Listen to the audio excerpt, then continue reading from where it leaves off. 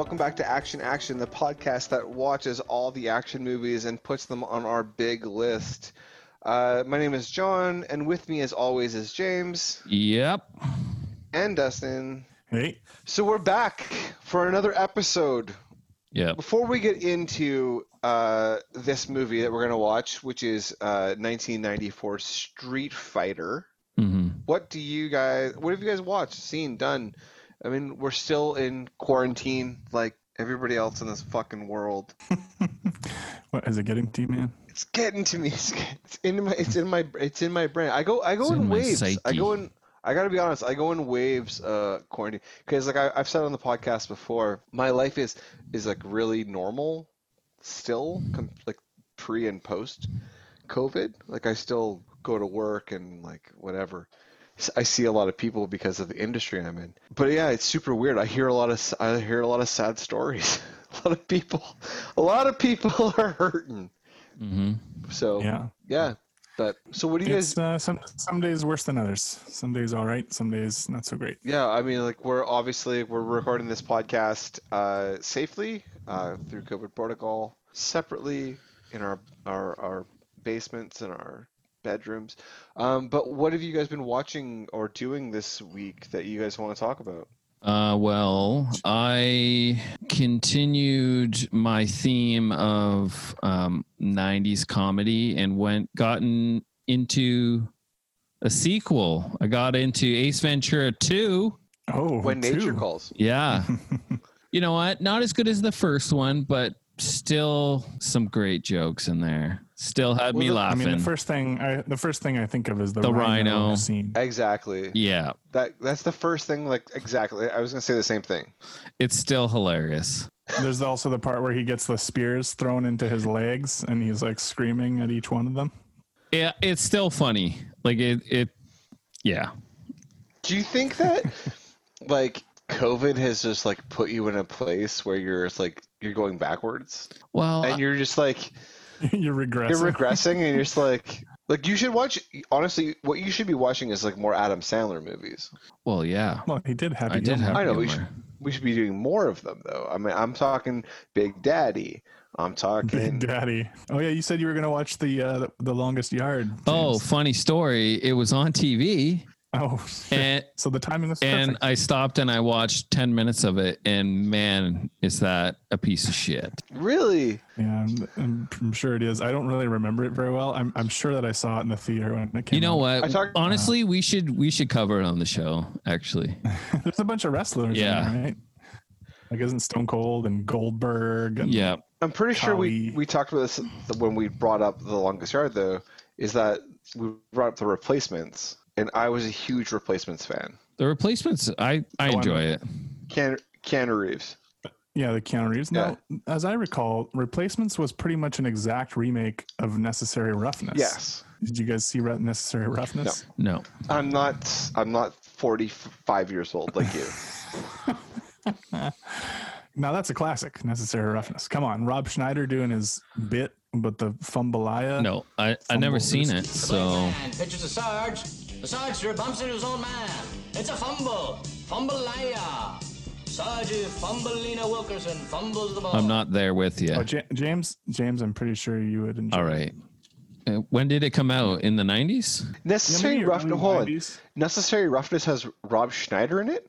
Yeah, he's like the color guy, like calling the games. The only color guy I like is fucking what's his name in Dodgeball. Yeah. F and A. Cotton. So James, 90s.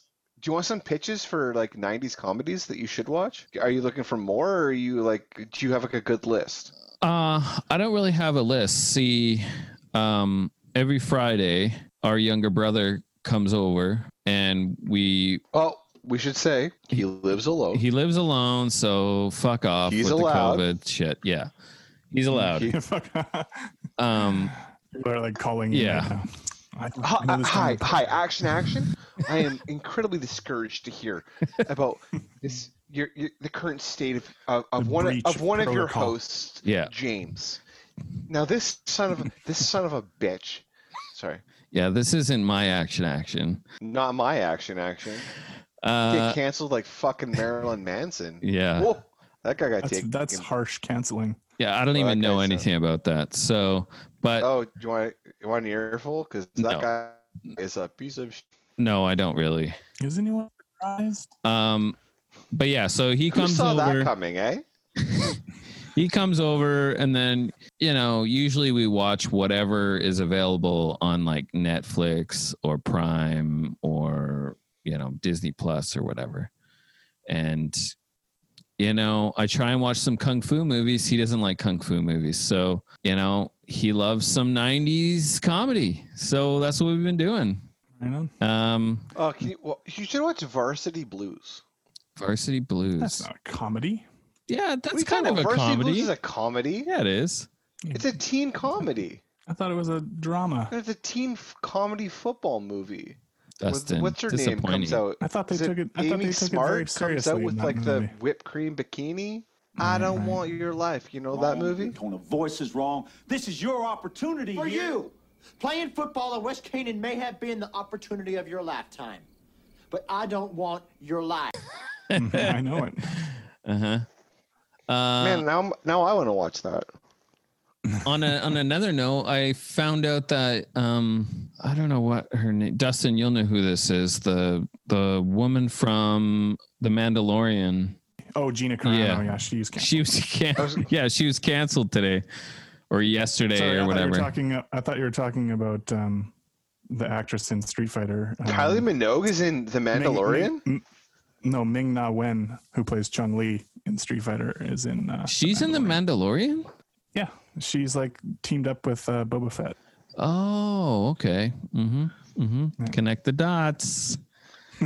Connect them. Yeah, I didn't realize this other person. What's her name? Gina Carano. Yeah. She got canceled as fuck. I didn't realize she's so like hardcore right wing nutter. Yeah, well, there's been some stuff for a little while of her tweets coming out. Yeah. Well, yeah. So this is a crazy story because she actually went to Disney and apologized and tried to make things right a little bit ago, because she was supposed to have there was rumors that she was going to have a spin-off. She might get her own. Yeah, they were actually going to announce it in November, but they put it on hold because of shit that was going on then. So this woman is such a cunt and hates, I don't know, minorities so much that she was like, I'm going to blow my entire career up.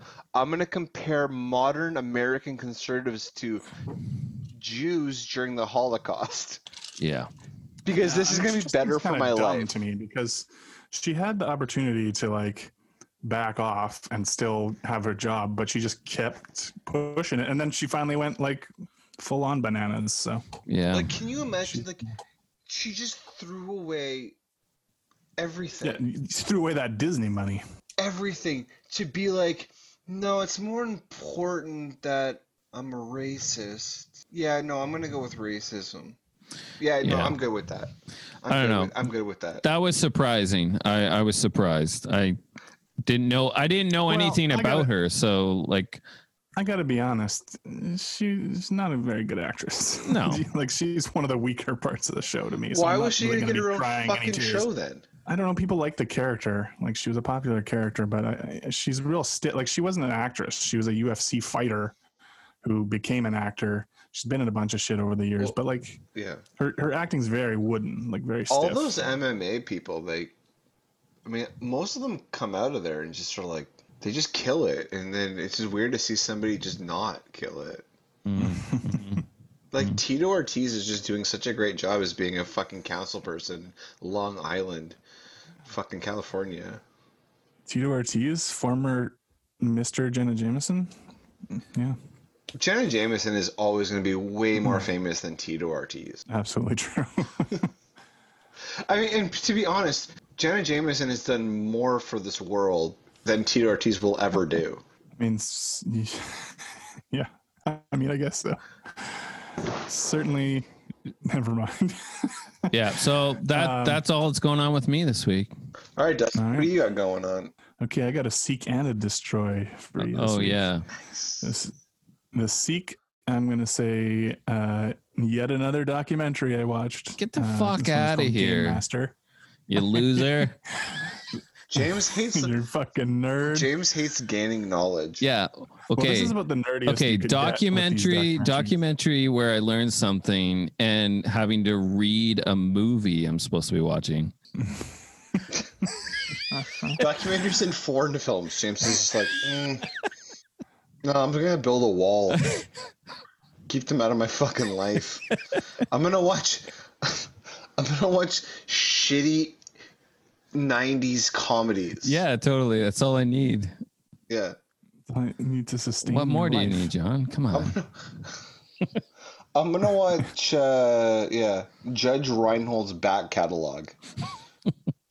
Yeah, that's more important to me than watch some vice versa. Yeah. Fred's. Anyway, this is a documentary called Game Master, and it's about tabletop gaming, board games. And it kind of follows like 4 different people as they each try to like are making their own games and trying to like enter this market. And that sounds really cool. It is cool. And then it also has interviews with like the big, well, at least, you know, if you're into tabletop games, the people you would call big creators, like the guy that made Catan and Carcassonne and all these kind of games. A whole bunch of Germans. A lot of Germans, a lot of Europeans. Yeah. So this is a German documentary. Parts of it seems like that. But they kind of get into like diversity, trying to like other people trying to break into the industry because it is a very white sort of industry. No shit. Yeah.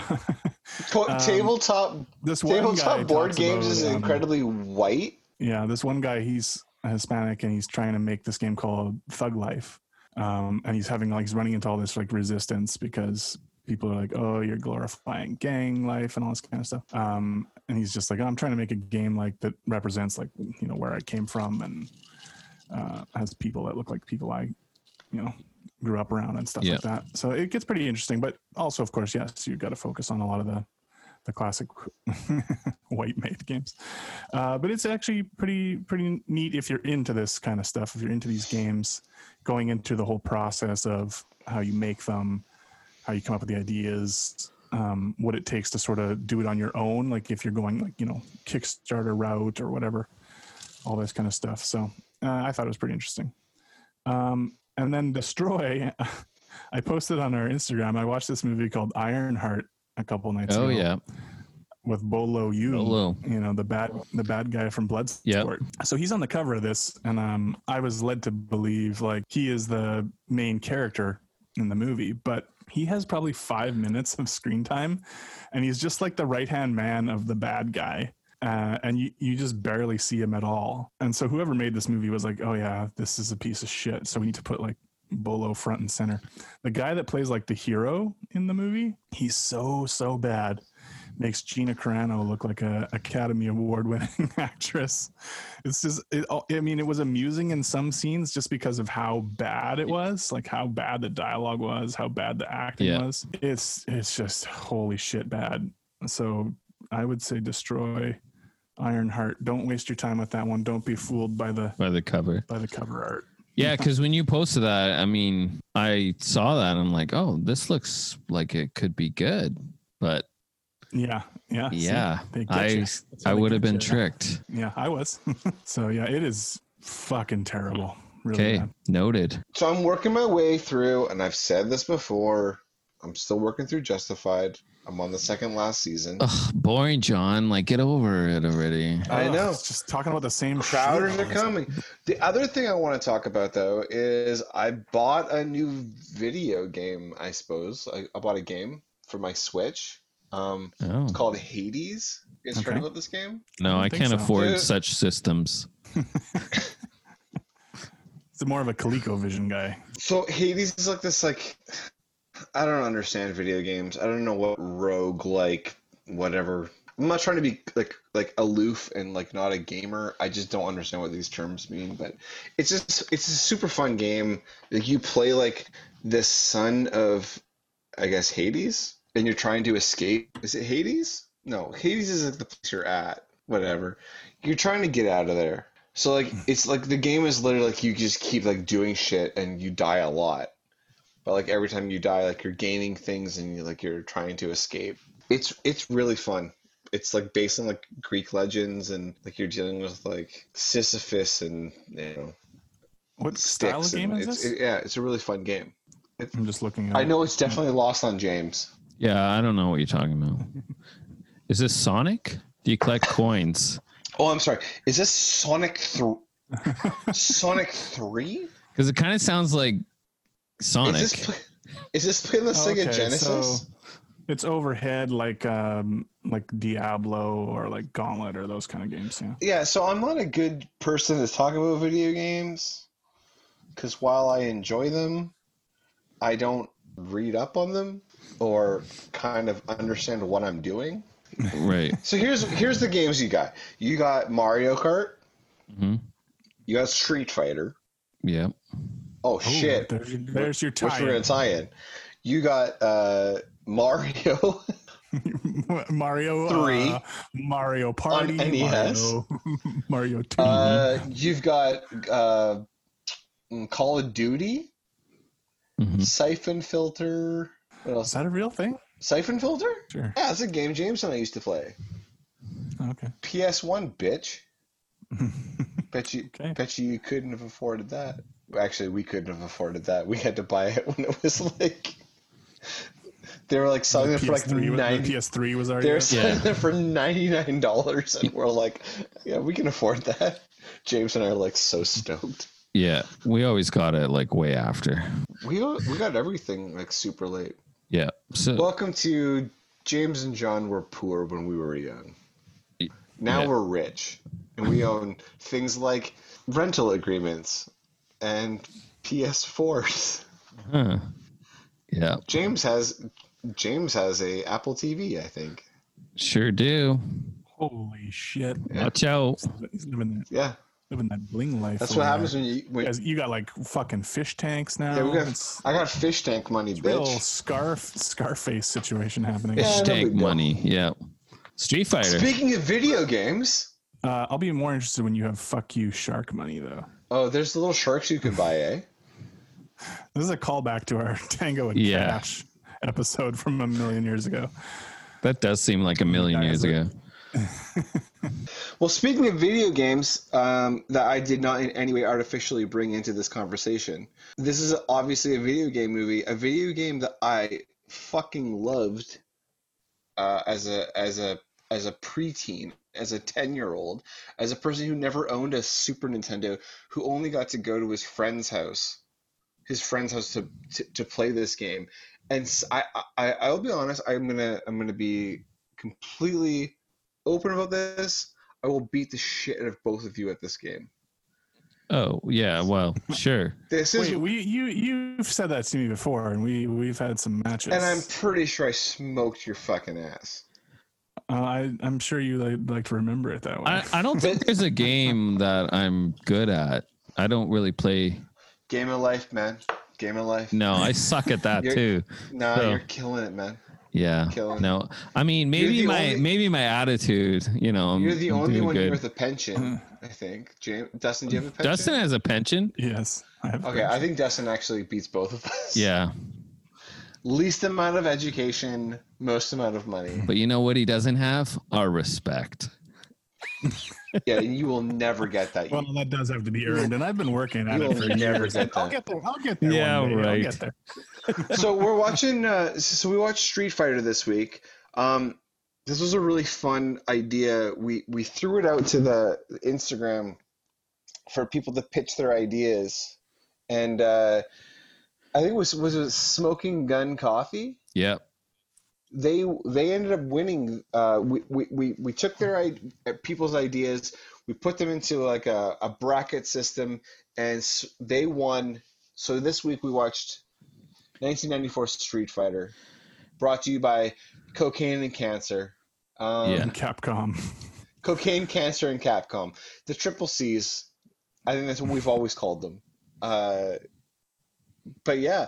This is a movie that I remember watching. I vividly remember watching in the theaters. So let's roll the trailer. After 7 months of fighting, the civil war in Shadaloo may have reached the turning point. The capital has just fallen. In December 1994, the forces of freedom will face a power-mad dictator in a struggle for the fate of the world.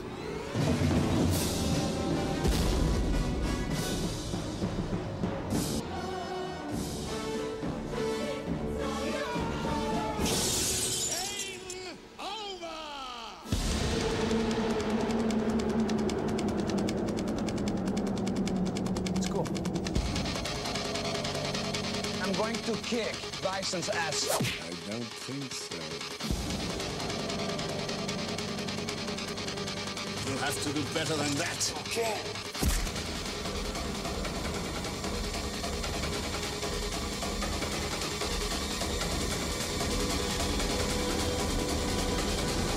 Yeah! Now, who wants to go home and who wants to go with me? All right, so Street Fighter is a 1994 film starring Jean-Claude Van Damme and Raul Julia, and a bunch of other people. I mean, most notably, probably Kylie Minogue at the time. Yeah. I mean, at the time, I don't think I knew who she was. Not in Canada. And so, like, what's a hit song of hers? I can't get you out of my head. But that came out way later. I just can't get you out of my head. Oh.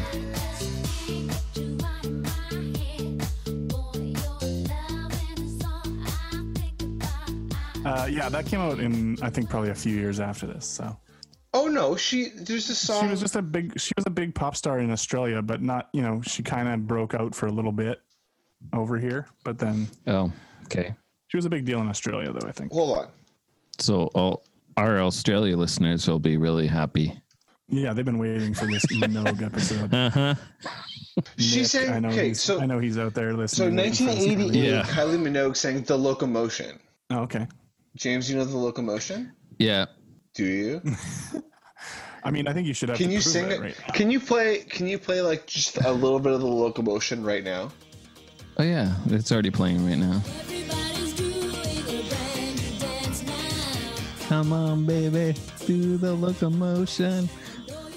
Oh wow, you actually did. So that was her big song in '88. Okay, I didn't even realize that was her. Yeah, and then she came out with this movie in '94. She was also in a little movie called Biodome. Oh right, she's in Biodome. She's one of the two scientist girls. The hot. Mm-hmm. I forgot about that. Yeah, I didn't. Which one is she? Didn't. I mean, you better not have. You are like the resident Biodome expert. So I love Biodome. What scientist was she? She's supposed to be the hot one. Well, aren't they both hot? Aren't they both supposed to be the hot one? She's supposed to be like... She's like the tinier one. Yeah, she's supposed to be... I know what she looks like. I'm just like... She's supposed to be like... No, like, they're both attractive, but one... It's kind of like a Gilligan's Island thing, where like, what's the fucking thing? With like Ginger and fucking... I don't know. Stick to Biodome. You don't know anything. What's the other one? There's like Ginger, and then there's like Country Slut. Like there's supposed to be one that's like hot, and then one that's like not hot for like country. Hot. If you're on an island, they're all hot. Hot for the country. You know what I mean? Whatever. She's country supposed hot. To be like the real. She's supposed to be the really attractive one. Okay, so I'm gonna just quickly read the synopsis. I can't wait for this, Jay. This is a short one that's short and to the point. Okay. Colonel Guile and various other martial arts heroes fight against the tyranny of dictator M. Bison and his cohorts. Now, this is a pretty amazing summation, all right? So this is written and directed by Stephen E. D'Souza, who I have absolutely no beef with. I want to put that out there right now. He's a hero. This guy is a legend, mm-hmm. and he deserves to be treated as such. He gave us Commando, for God's sakes. Well, Die Hard, Running Man, and then of course, Die Hard and Die Hard 2. 48 hours, yeah.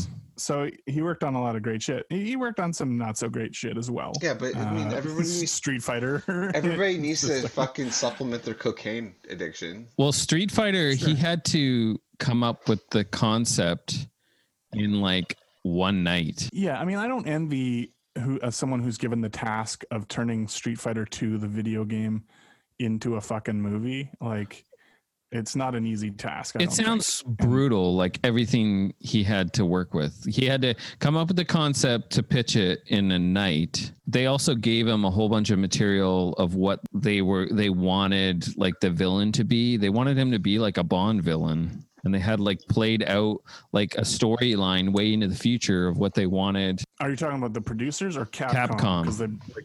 Because Capcom had a lot of say in what happened in the movie. So I think before we like really get into like the meat and potatoes of like what this movie is, I want to say where I'm coming from, and I think that you guys are coming from the exact same place. So this is a movie that has been very much maligned over the years as being a horrible, just another horrible video game adaptation. But it's a movie where every year it seems, especially like lately, more and more information has been leaking out, and people have been talking about all the horrors that went along with everything that went along with making this film.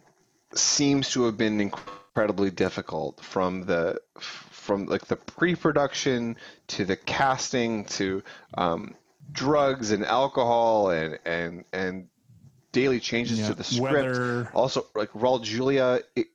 Whether Raul Julia is like, and this is not being said for any type of humor, he's literally dying while making this film. Yeah. This ended up being his last film in like such a sad way, like a genuinely sad way. It just seems like a completely cursed and horrible film from the beginning. Yeah, I mean that's I think a fair assessment of this movie. But yeah, no, you're right. Like it was absolutely plagued by all kinds of problems, not the least of which was just trying to come up with something that would be a coherent film based on this video game property, because the video game is just a fighting game where you're in a tournament and you just have matches where you fight each other, and then there's like a tiny little bit of backstory for the characters. And, you progress your way through the fights, and then you fight M. Bison at the end. And that's, there's nothing overly complicated about it. Yeah. But when you're trying to make a movie, I don't know, maybe they should have stuck to the fighting tournament model for the movie. Yeah. Because this really has nothing to do with. I think it totally should have been a fighting tournament model, and it should have just like taken place on like the streets of LA or something. I think it would have been fun if they had. Yeah, I mean, there's an alarming lack of street fights in this movie called Street Fighter. It would have been fun if they had just done a fucking Bloodsport style movie where fights just happen around the world, right? Like where like there's a secret organization that just like sets up fights, and like people move from place to place, and there's allegiances, and there's like whatever. And I don't know if Van Damme wasn't interested in doing another movie like that because he'd already done Kickboxer, Bloodsport, The Quest. They all kind of had that plot. Lionheart. So maybe I don't know if Van Damme had anything to do with it, but it would have been a smarter way to incorporate this amount of characters, because they're trying to jam in every character from the game. Every character from the game is in this movie. And if you just had, you would have been able to at least just show some of them just in a fight, and you wouldn't necessarily have to try to create a story for each one. So right? Stephen E. D'Souza wanted to have at max 7 characters from the game in the movie. That's smart. And he tried to explain it this way: name all the 7 dwarfs. Oh, that's actually fucking genius. You're not going to be able to, right? Like name the 7 wonders of the world. You're not going to remember this shit. So, but every time, because this was like a co-production with the Japanese, right? They wanted more characters, and I think it got up to like 12 characters or something like that. Yeah, I think that's right, because you had your 8 original characters you could choose from in the game, and then you had your 4 sort of end boss fight people. But then they also added in the 4 characters. Well, actually, they only added 3 of the characters. I don't remember if you guys remember, but they had all these iterations of Street Fighter 2. So you had Street Fighter 2, and then there was Street Fighter 2 Champions Edition, Street Fighter 2 Turbo, Street Fighter 2 Turbo, and then eventually they put out Super Street Fighter 2, where they added 4 more characters. Cammy, who's played by Kylie Minogue in this, DJ, who was the bad guy that was working with M. Bison, Yeah, and I can't remember the other two, but there's a couple others. And so they tried to jam them all in this thing, right? And it leaves very little time for any kind of actual story. Yeah, totally. To go on.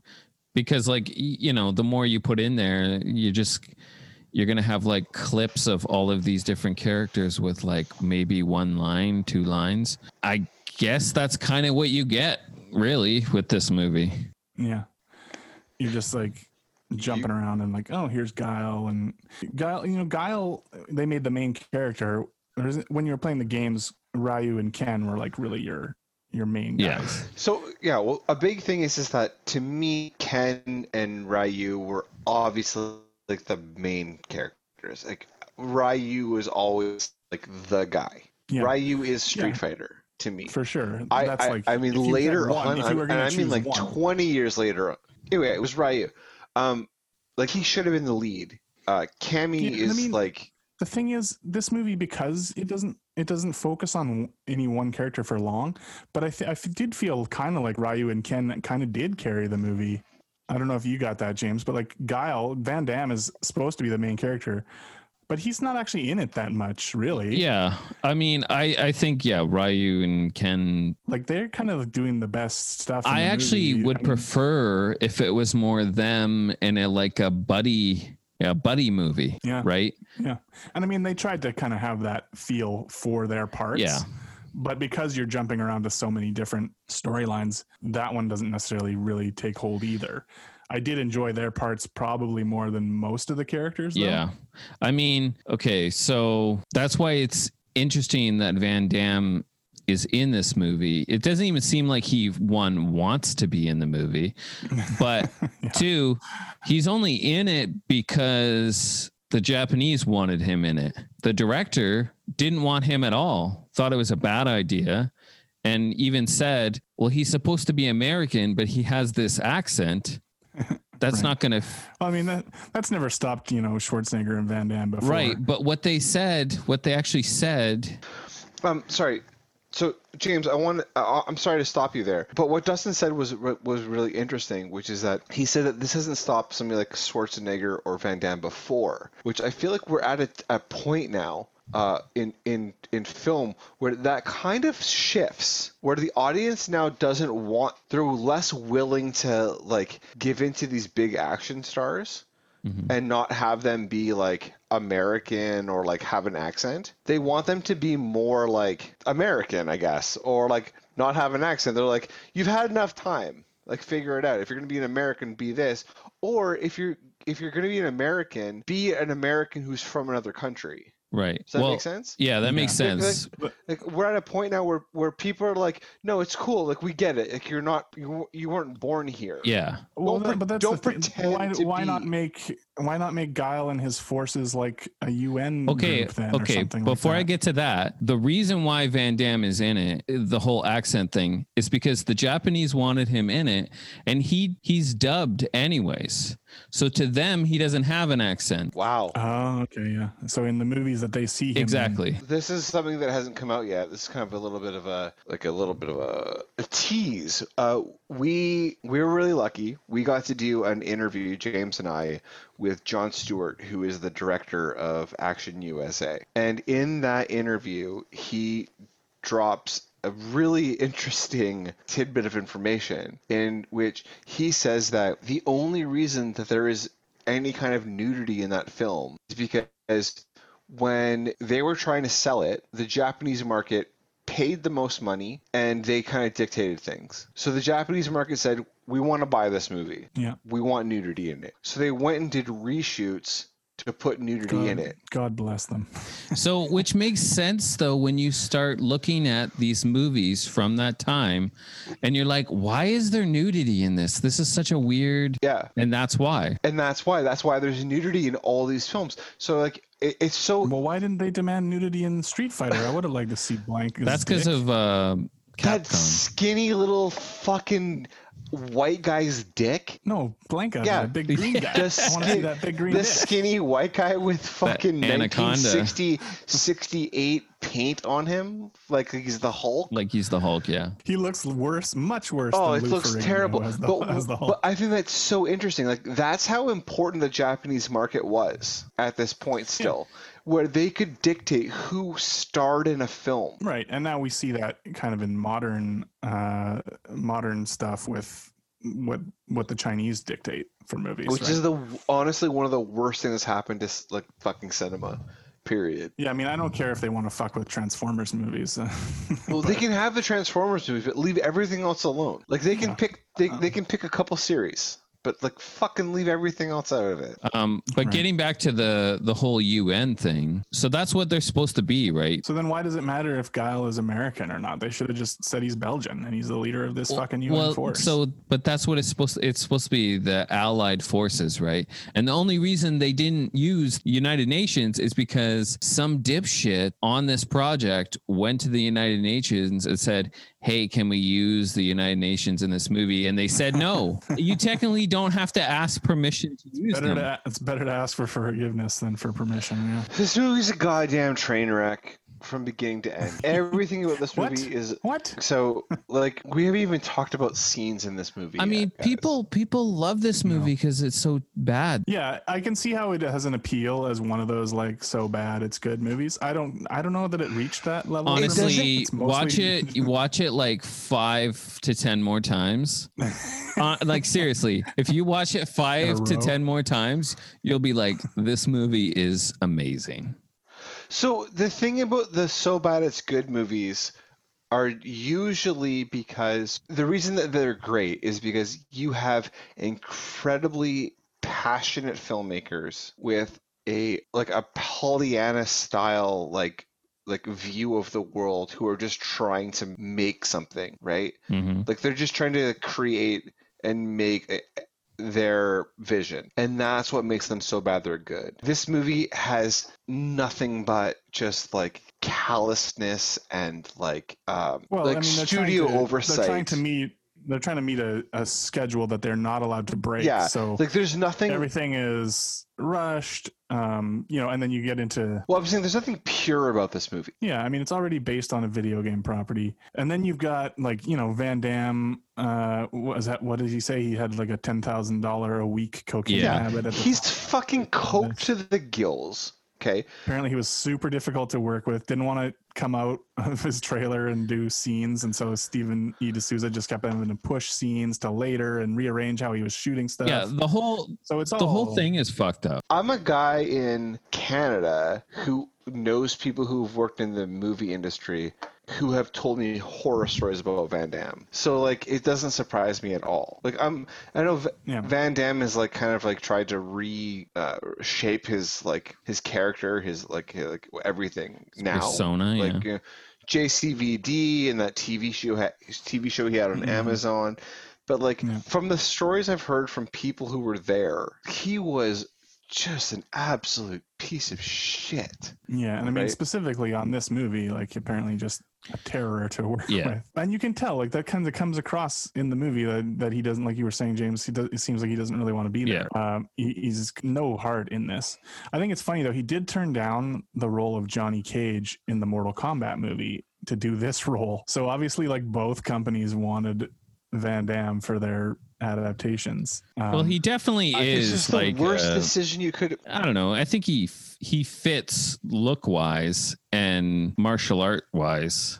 I don't think he does fit the look wise. I feel like they could have really pulled something from obscurity and made something great. Well, you need at least one star to sell this thing, right? To hang your hook on, like your Kylie Minogue is in this, Dustin. Yeah, right. Sorry, I mean, Raul Julia. Yeah, he was a very respected actor, and people liked him because the Addams family were a big deal. But like, he wasn't a leading man star. Like, sell your movie. Like, so I understand why they would want Van Damme. But like, to all the video game fans, Ryu, like we said, Ryu and Ken were your main characters, and should have been in the movie as well because that's who people wanted to follow. Yeah, and. Like I was saying before, I do think their part of the movie is the most watchable. You've got a bit of that should be the main story. There are some jokes that I thought were actually funny in this movie, like maybe 3 or 4. Right. spread throughout the whole thing. Like you're getting paid? Right. Zangief at the end of the movie. he's working for Bison because he thought it was the right thing to do. There's when Ken and Ryu are like pretending to be like on Bison's side and they're like being shown around in the locker room. And they're kind of like, hey, Bison, go Bison. Well, and there's also funny. Like this airplane element to the movie where there's like somebody on a PA all the time cracking wise. Did you guys notice that? Oh, well, there's the radio station that they listen to where it's the guy. Well, there's that. But there's Good Morning Vietnam. He says, "Good morning, Chandelou." Yeah, but they have that, and that's what I'm trying to get at. Like. There's like this PA system that's blasting for most of the movie. Yeah, so that radio guy apparently was the actual guy that the movie Good Morning Vietnam was based on. Oh, that was actually him. But that's funny. Like that's I thought that was a funny joke. That's actually like a super funny joke. But that's what they tried to do with a bunch of scenes. They even have a scene where it's supposed to be like Godzilla. Right, where E Honda and Zangief are fighting, and there's like a tiny model of Bison's like base or whatever, and they're like... So there's like a bunch of these things. Yeah, and I thought some of that stuff was pretty funny. Like, so Steven E. D'Souza, we know, can write funny scripts. Like, he's done really funny action comedy stuff. I will say this is the first movie where I'm watching it and I'm not blaming anything on the person who wrote and directed it. Like I just feel this movie just feels like there were so many outside forces that were just like stifling this movie and preventing it from being good. Right off the bat, the whole concept from the start it's just a non-starter. Like to make a movie out of this property, it was almost guaranteed to be bad no matter what. We're just seeing the bad version that happened to get made. If somebody else made one, it would also have been bad. I'm pretty sure. The funny thing is it's like Super Mario Brothers came out, I think the year or 2 years before this, and it's like they saw that and they're like, yeah, we want to make that for our game. And well, I mean, look, people were going to take properties. Hollywood was always going to take properties and adapt them and try to make movies out of them, right? And once video games were a huge thing. Yeah, I mean, it was inevitable. So my biggest problem with this movie is like, why the fuck do I want to watch a movie to learn what all their day jobs are? Yeah, Chung Lee is a journalist. I don't give a fuck about this shit. Fucking E Honda is like a producer? Well, also he's Samoan, not Japanese. Yeah, he's like a bus. He's the van driver, right? I'll tell you this. So they took a page from WWF and made their sumo wrestler, their Japanese sumo wrestler, was played by a Samoan, just like WWF had Yokozuna. So Street Fighter is a video game that works off of ethnic stereotypes. Like it just is. Like it's a racist video game. For the time, I think it was. What are you saying? I know Brazilians, and they have green skin. Yeah. So so it's a racist video game, but this movie takes it to a whole other level. First of all, everybody seems to be American first. Yes, they are all American. So Chun-Li, yes, she's Chinese, but she's also American. She's an American. Ryu is American. Whatever. I mean, I'm not overly concerned that the Samoan guy played the Japanese guy or whatever, but like it's just kind of funny watching it and you go through each one down the line and none of them are like what they were supposed to be from but game, is that surprising? I mean, it's Hollywood. I think what the problem is that this is a movie that was already racist, and then they somehow made a movie that was a video game that was racist, and they somehow made a movie that was more racist. Yeah, I guess I just don't. I'm not like Street Fighter. Oh yeah, racist. I just don't. I don't think put that together. No, I'm not saying that that's the first thing you should think of, but what I'm trying to say is that instead of trying to undo any damage from the game, they just were like, let's double down on this shit. It's the 90s. Yeah, everyone was racist. Yeah, the 90s. I don't think anyone gave a shit. I don't think anyone cared that the game was vaguely. It's not like today. Well, they obviously would completely. I'd say this, man. I was fucking 12 years old, man. I was pissed as fuck. I was fucking. You didn't like that the Indian guy could stretch his body like that? I was all like, fuck, man. Like, This isn't cool. By the way, why is Dalsim is a scientist in this movie? Yeah. Like nobody is like really what they're supposed to be, right? Yeah. All right. Well, let's talk about the actual fucking movie. Let's talk about some scenes in the movie. Okay. Yeah. Because we need to get through this. So we haven't even said what the movie's actually about. We haven't Well, I even said the said. synopsis, which is very basic, but like, yeah, basically Van Damme is leading a group of soldiers into this fictional Southeast Asian country in order to try to take down this dictator, M. Bison. So pretty much M. Bison Ken and Ryu are arms dealers that are having a deal with Sagat. But they're also hilarious. Well, at times they're kind of funny. So M. Bison but he leads a fictitious nation, pretty much that's like trying to take over the world. It's fictitious, and it's very broad strokes. Bad guy. Well, it's also very broad strokes in the sense that the people who are native to that and his soldiers, if you have the closed captioning on, when they talk, it just says native language. There's no translation. Oh, really? Well, because it was a made-up country. Just talking gibberish. That's what I'm saying. But pretty much you've got these two factions. You've got the good guys and the bad guys. You've got. I did like that they looked like Cobra from G.I. Joe. Oh yeah, that's true. So Guile is leading this this crew of the UN. I'm not going to say peacekeepers because they're obviously not peacekeepers. To try to take down what's his name? M. Bison. M. Bison. And his cohorts. At the same time, you've kind of got this cool. It's really cool. You could have done a great job with world building here, where we've got like Sagat, who's like this like kind of like mob boss type underground fighting guy doing his thing. Yeah, like I would have liked to spend more time in there. Like we see Vega fighting people. Oh man, that would have been so fucking cool to see like all that shit. Like I would have loved to see that. Yeah, but did you notice that anytime a fight is about to happen, it gets interrupted with some other shit? But like the fight doesn't actually happen. Right, Ryu and Vega are just about to throw down, and then Van Damme drives that. Yeah, you're all arrested. But how cool would that have been though if you have actually seen like Vega fighting?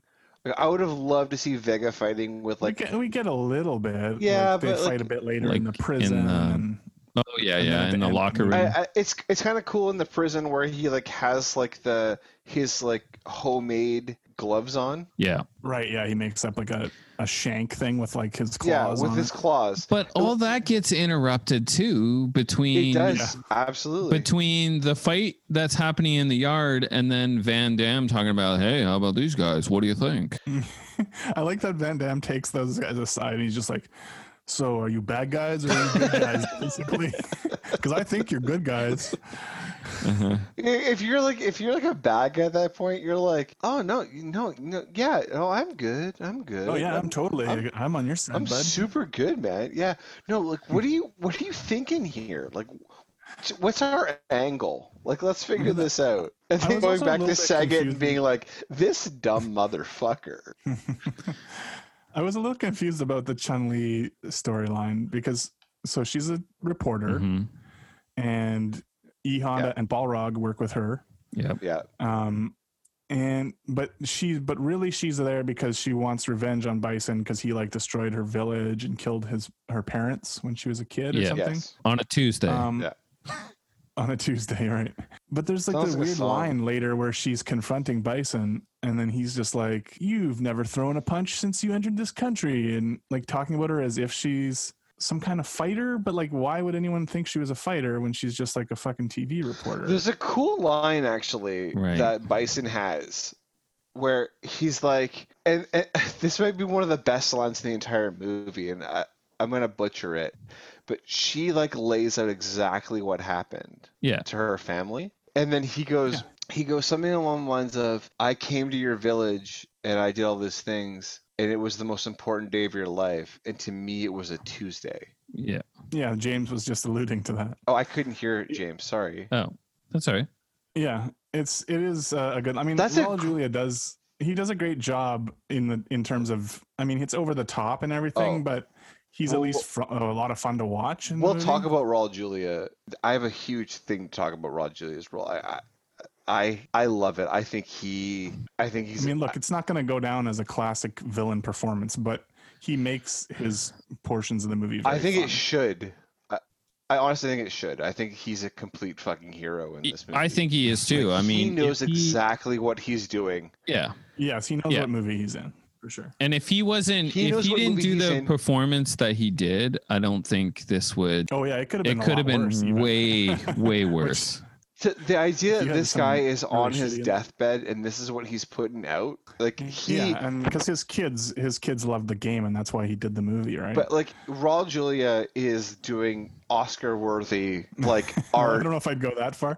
This is like, remember how good Frank Langella was in that shitty Masters of the Universe? Yeah. Oh, totally. Did as Skeletor. Like these actors fucking bring it to these shitty stage actors, roles. though, right? Yeah.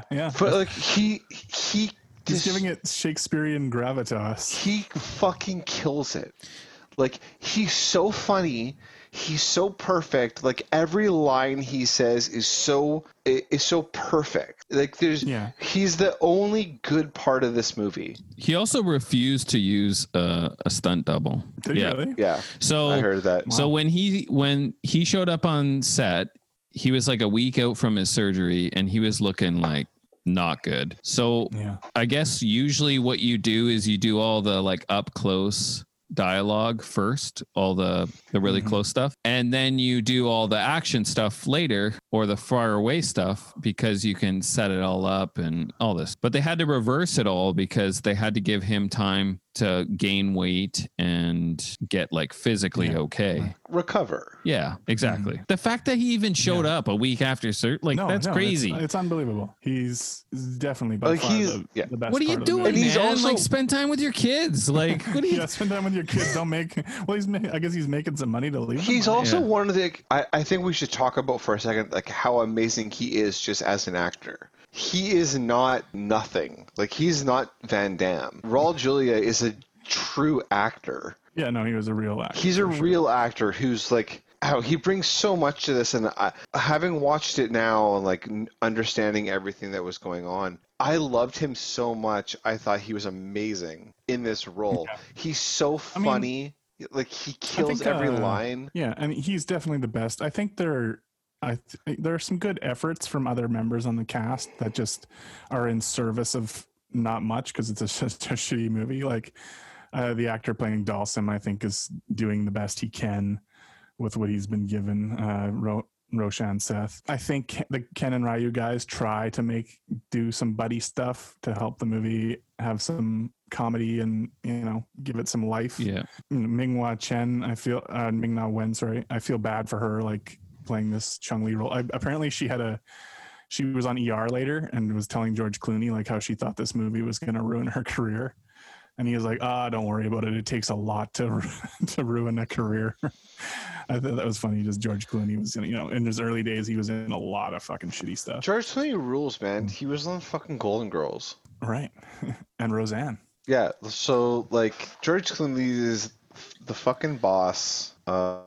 Hey, this podcast. Yeah, I was just looking at other stuff Raul Julian is in. I guess he was in Batman and Batman Returns. But you know who else was in Batman Returns? Wait, he was in Batman Apparently, Returns? I can't find him on the list, but I'm like scrolling through who's on the list. Gregory Scott Cummins is in it. Oh, was he like one of the Acrobatic Thug 1? Yeah.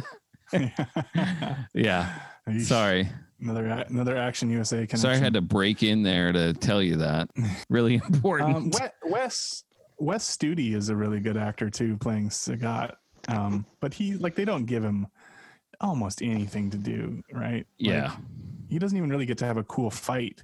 He gets a bit of a fight with Ken at the end of the movie, but he seems like a legit actor, though. There's so many people. Yeah, he's in Heat, for God's sakes. Fucking Wes Studi rules in this movie. He does the best with what he has. So like, I don't think we can, I'm not going to blame the actors. I mean, not everyone turned in a great performance. Can you imagine having to play that Blanca role? I feel so bad for that act. Like, I feel so bad for him. Like, no one deserves that. No. That is just you can't win. Like, you're just like, all right, well, I guess my career is over. Why did they have to go that route though? Like, why couldn't they have just like that fucking like poor man's like Clockwork Orange? So bad. Yeah. Right, where he's locked in the thing and then forcing him to watch all these horrific images. And his skin is and then green. Meanwhile, Dr. Delsum is like sneaking him like wholesome videos of puppies and whatever. Yeah, it's pretty. And then they tried to have like serious like philosophical conversations when like Guile is gonna kill Blanca and like put him out of his misery later in the movie, and Dulcim's like, no, who are you to decide? Like this man has good and evil with him. He has the potential for both. Like who are you to take his life? That was so. I was like such an. Like, why is this so serious all of a sudden? Yeah, like you're introducing this like actual. Yeah, you don't have the right. Interesting, like we should consider these things when it comes to people. In the middle of this movie that has like the most like gossamer storyline and like morality, like there's nothing there. Yeah, it's just weird. There's all these little bits of the script that like suddenly come out at you that are like, oh, now we're gonna get real serious for like 2 minutes, and then you're gonna have a scene with a giant Russian hairy guy fighting the sumo wrestler like in a Godzilla scene. So it's just like all over the place. All right, so I think we should talk about our favorite scenes and our least favorite scenes. Dustin, go ahead. Man, favorite scenes, I gotta think about that. It's gonna be hard to think of this. Yeah, it's hard to come up with a favorite. I mean, I like the one where Van Damme at the end, he's running across that ramp and the army, Bison's army of soldiers comes out, and he just pulls out like this little knife and they're acting all scared. And he's like, yeah, that's how much of a badass I am. But then like it turns out Cammy and all the other soldiers are behind him. That's such a 90s trope. Oh yeah, for sure. I can't say I wasn't amused though. You know, you remember in the game when he has like that stealth boat? You know, I'm really glad they were able to fit that into this movie because what? That was a great sequence. What the fuck was that? You know, that was pretty. James I'm gonna say Bond that was actually pretty important in the game. Yeah, exactly. You right. needed that to get to the final boss. To get to M. Bison, you needed to have that stealth boat. Well, I liked how the stealth boat had that screen where he got to watch his family for a little bit. Yeah, exactly. Oh, I thought he was watching footage of Charlie, who got turned into Blanca, because that's how he was like coming to rescue him, and he's like watching Better Times. I think he kind of wanted to Charlie's dick. You know what? Just like, joshing around. You're right though. Like, what the fuck was that? Like, he had that in he had that video ready like, to go. What? It's what he watches to get like pumped up. This is so hard over video, but like I'd love to get into like all of the things that make no sense. Like the fact that they escape from like the UN prison, but no one takes a single shot at all until fucking Guile takes a shot. And then apparently he gets shot. And then even after he gets shot, no one takes a shot until the truck is like out of range. And then they start shooting. Like, nothing makes sense. Like, you cannot watch this movie with a critical eye because nothing makes sense. It doesn't make any sense. Not beginning to end, nothing makes sense. Like, well, what I want to know is, did you guys ever play the video game that was the video game of the movie of the game? No. So they made a Street Fighter game after this movie came out that was done in the sort of in the style of like the Mortal Kombat's or like Pit Fighter, where it was like, you know, the photos of the people instead of graphics. Oh, right. Yeah. The cartoony. Oh, really? So yeah, so there was a Street Fighter game based on the movie, based on the game. Wow. I will say this. It's a loop. That when this movie came out, I remember being like having such a huge crush on Kylie Minogue. Like 11-year-old me or whatever, 12-year-old me, like just was like, she's the hottest thing in the entire world. And well, Van Damme apparently was having an affair with her during this the filming of this. Good for him, I guess. So you and Van Damme got got similar taste. Yeah, cocaine and 11-year-old me and Van Damme both loved cocaine and Kylie Minogue. Yeah. As you know, the interesting thing, this movie came out in 94. It came out December 23rd, I think it is. Christmas movie. December 23rd, 94? Same year as Trapped in Paradise. Classic. What a great Christmas. Paradise, and I will say this, and Dustin, Trapped in Paradise is a better movie than this. No way. Of course it is. Why do you keep saying I'm Dustin? I like fucking Trapped in Paradise. I don't think you do. Ninja Turtles I hate. Right. Oh man, Ninja Turtles fucking rules. I can't wait to do the second one. Secret of the I think my pick is going to be Ninja. I can't believe you guys haven't. My picked pick it is going to be Ninja Turtles 1 again. A revisit. Ninja Turtles 1 Redux. Yeah. Is there any like scenes we should bring up in this? Like, no. I'm trying to think of anything. I actually want to just. I was gonna talk about how some of them got to do their special moves like in the movie. Like Guile got does. to do his like lap chop. Yeah, Guile does the upside down kick, sort of. And then doesn't Ryu kind of throw like a fireball, but it doesn't like really show it. He does the maneuver. Yeah. And they get knocked. There's back, a weird part where Ryu energy ball. He doesn't. Yeah. The problem is like we can talk about this movie for like a long time, and we haven't actually talked about the plot of any of this stuff. Because there is no plot. No, there isn't. Really. I feel like what we're doing is we're talking around this movie. Oh yeah, which is what we do. That's what we do. We're talking around it. We do that a lot. But it's the thing you have to do with a movie like this, because if you want to go through it scene by scene, it's just a bunch of bullshit. Like it's just like a barely a sketch together storyline. So it's just talk about some key moments, talk about the actors. I did like some of the sets in a campy 60s James Bond kind of way. So that's a positive. I thought this movie just didn't know what it wanted to be. So when you have all the announcements and everything, like the airplane style, today we're serving whatever, we're at the mess hall, like type jokes, like it was just like not fun because I wasn't set up for it. You know what I mean? I wasn't set up for those jokes. Like they didn't pick a lane properly. Yeah. And I think that's what this movie really suffers from. I think this movie suffers from just an inability to understand exactly what it was trying to do. And once again, I want to go full on record as saying I do not believe that the director or writer, like I don't believe Steven E. D'Souza is at blame at all for this. No, I don't think so. It really feels like outside forces.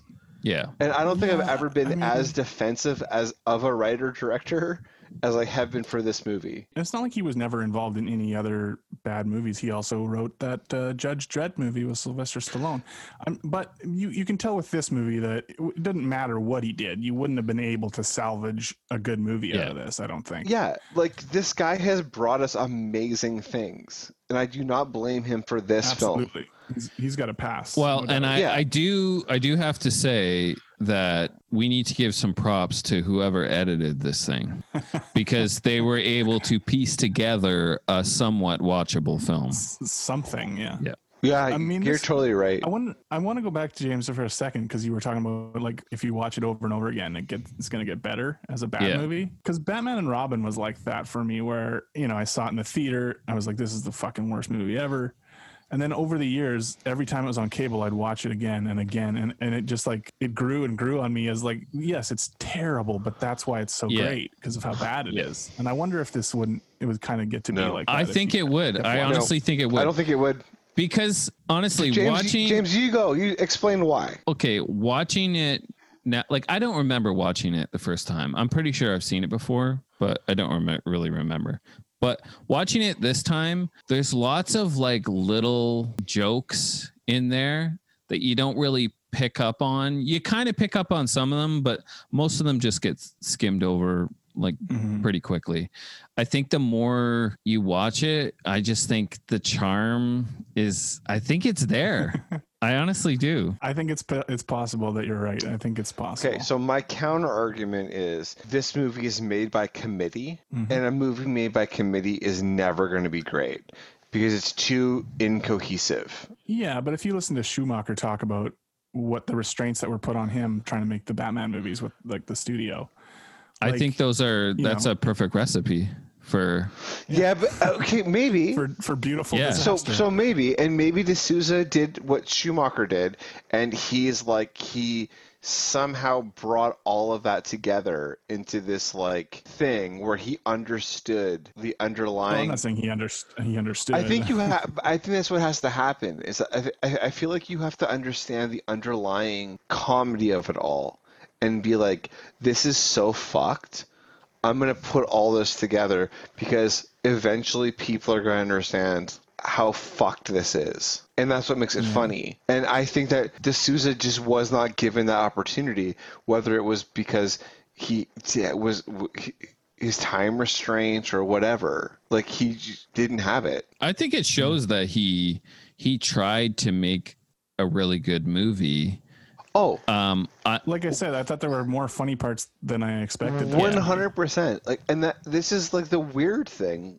Like, this is the weird thing where we're slamming a movie, and we're praising the person who made it. He deserves none of the blame because I think he did a great job. Well, I'm sure he deserves some of the blame, but I think everyone deserves some of the blame. I mean, they were a part of it, right? So I honestly feel like this movie was completely taken away from him.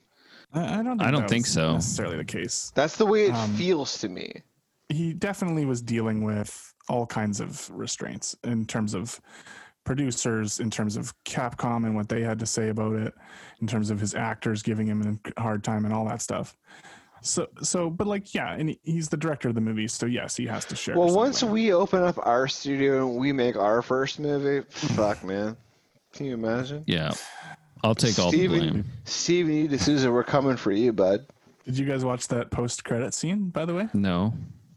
No, it just shows like all those monitors from Bison's lair, like all smashed on the ground, and they're like fizzing out, and then the computer is like, "What would you like to do?" And then Bison's fist like comes out of the rubble.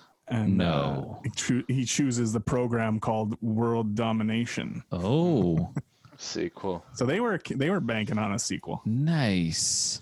That's too bad. All right. Well, do you guys have anything more you want to say about this movie? No, just my rating. No, let's give our ratings, guys. Dustin, how about you go first? This is your pick. This is your favorite movie. This isn't my pick. You love this movie. The audience's pick. You love this movie more than you love Jesus, so pick this. What's your rating? Well, that's true.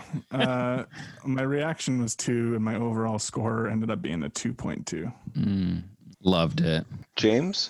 My reaction's a 2 overall. So you love this film? Overall a 2. Dustin definitely loved it.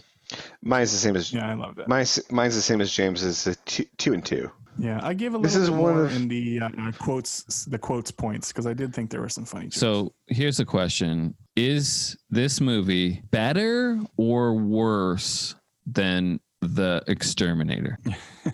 No, it's better. Is that what we're tied with? Oh, is it 2.1? It's 2.1. So it is ahead. It's ahead of The Exterminator. It's ahead of The Exterminator. Right behind Reindeer Games. It's fair enough. I mean, man, yeah, that's low. What number is that on the list? Like, that's way down there. 144. How many removed from the very bottom? 6. Oh, there's 6 movies underneath this. Yeah, there's 6 movies. Exterminator, Ghost Rider, Proud Mary, Delta Force, Octagon, Ballistic. Yeah, those are bad movies. Do you actually think a movie's going to go below Ballistic? I don't think so. I mean, my dream is that one day, yes. I don't think it can ever happen. Honestly, it's definitely gonna come from accepted Avatar. Maybe it's gonna come from Dustin. Dustin's gonna bring us absolutely. What are we gonna watch next, John? Oh, little secrets of the ooze. Little me guess this side. Well, next is my choice. My name's John, and I'm picking the next movie. I got a little movie. I think this movie's gonna be fire. Is it fire? Coming at you. It's a 1997 fucking Verhoeven flick called Starship Troopers. Oh wow! Wasn't that one of the other ones that was high on the on the user poll? It was. It was. I think it was between Street Fighter, Pulp Fiction, and Starship Troopers. So I'm pretty stoked to watch this movie. I've wanted to watch it again for a really long time, but I've been looking for an excuse. Fucking love Verhoeven. I think that he might be possibly like GOAT of this podcast. Him and he'd be in contention. Him and Carpenter. I think that we really love. What about like Shane Black? Well, Shane Black's up there, Like Shane. Yeah, there's some royalty. Shane Black is just a little bit more positive than the other guys. Like Verhoeven is just like absolutely like everything is shit.